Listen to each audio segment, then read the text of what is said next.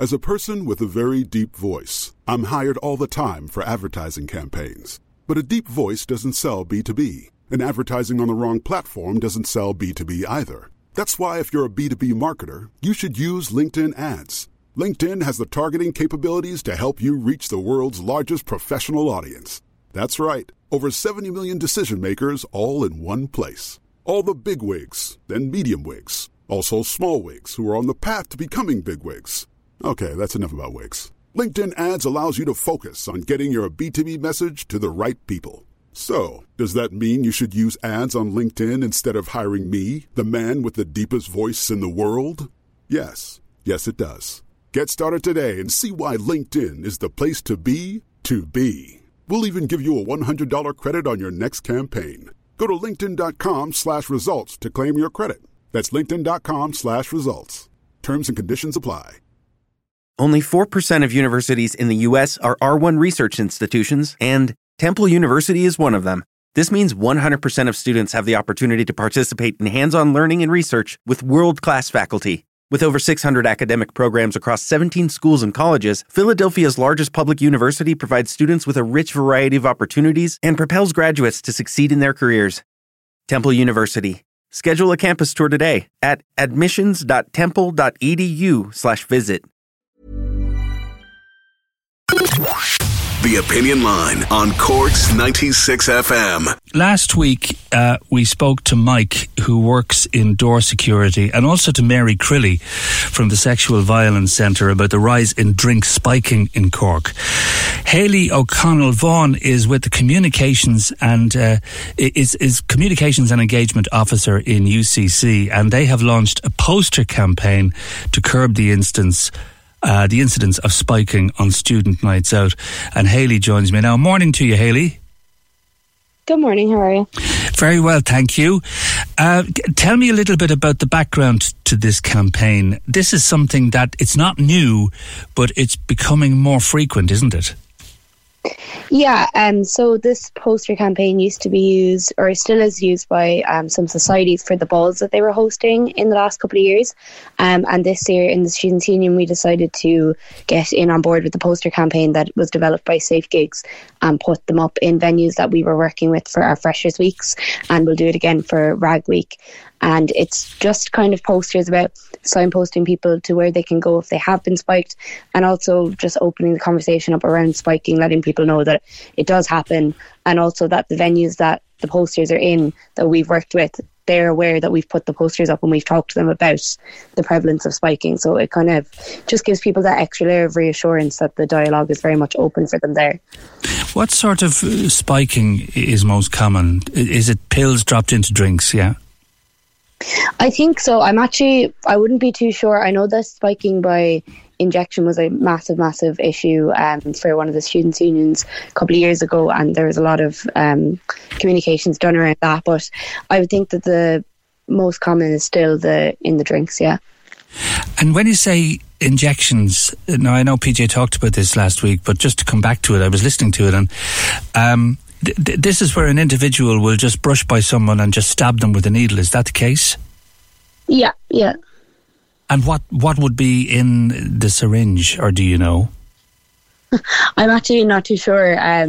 For all the kind of technical questions, we would usually refer to, the relevant services. We're very lucky that the Sexual Violence Centre is actually one of our RAG charities again this year, so we've been working quite closely with them, and we refer people to the hospital as well for the toxicology screenings and the Gaudi, of course. But we kind of just are there for proactive measures and also just to signpost people about where to go. Our welfare officer would deal with any cases that come in with us, and she'd have great ties with the local services in Cork about where people can get support, and yeah. I think Rohypnol, which is a well-known suppressant, has been used a lot of the time, isn't it? It's a name certainly that it's cropped up in conversation a fair bit, hasn't it?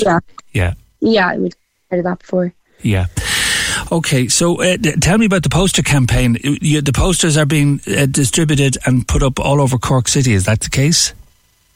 Yeah, more or less. I mean, where we will run events, one of our biggest focus as a Students' Union team this year was to actually bring a lot of our events back to campus. So we're very lucky that we've really great facilities in UCC and we've a massive hall and everything.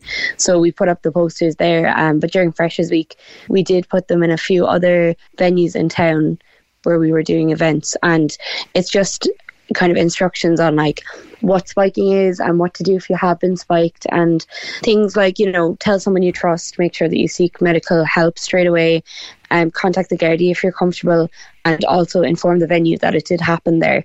But the welfare officer on Students' Union as well is equipped to like bring people through all of these things, because it can be very hard to go and, you know, seek medical attention or contact the Gardaí by yourself, especially if you're not sure exactly what's happened to you. A lot of the time people can be very confused, so that's our role, is to kind of support our students through that and get them to use their union for what it's there for.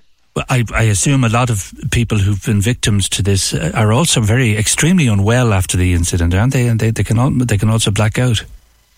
Yeah, I'd imagine so. And like, it can just be extremely confusing and dangerous. So yeah, it's definitely not an easy thing to be thinking about, oh, what do I need to actually do to make a case or anything. So that's kind of what we're there for. We're there for that type of support. Right. Mary Crilly. Mary was talking to PJ last week here on the Opinion Line, and she was saying that you used posters at a function at a hotel recently.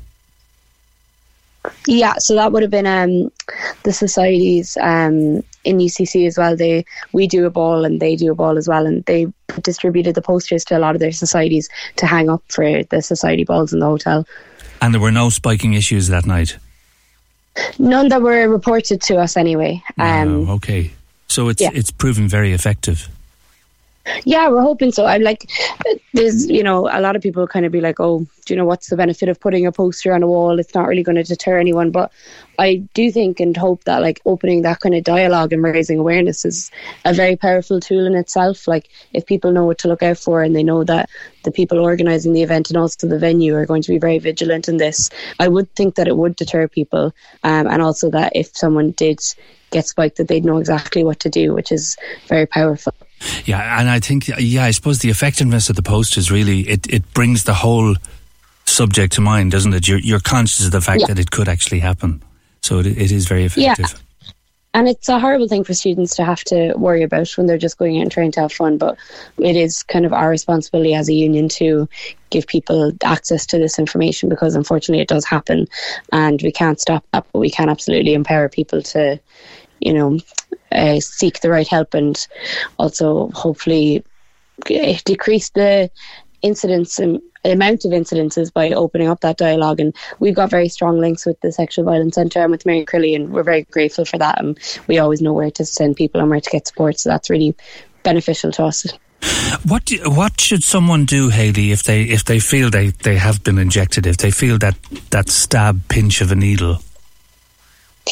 Yeah, so I suppose the first thing is to like notify someone that you trust if you can. Like, the top priority is making sure that you get somewhere where you feel safe.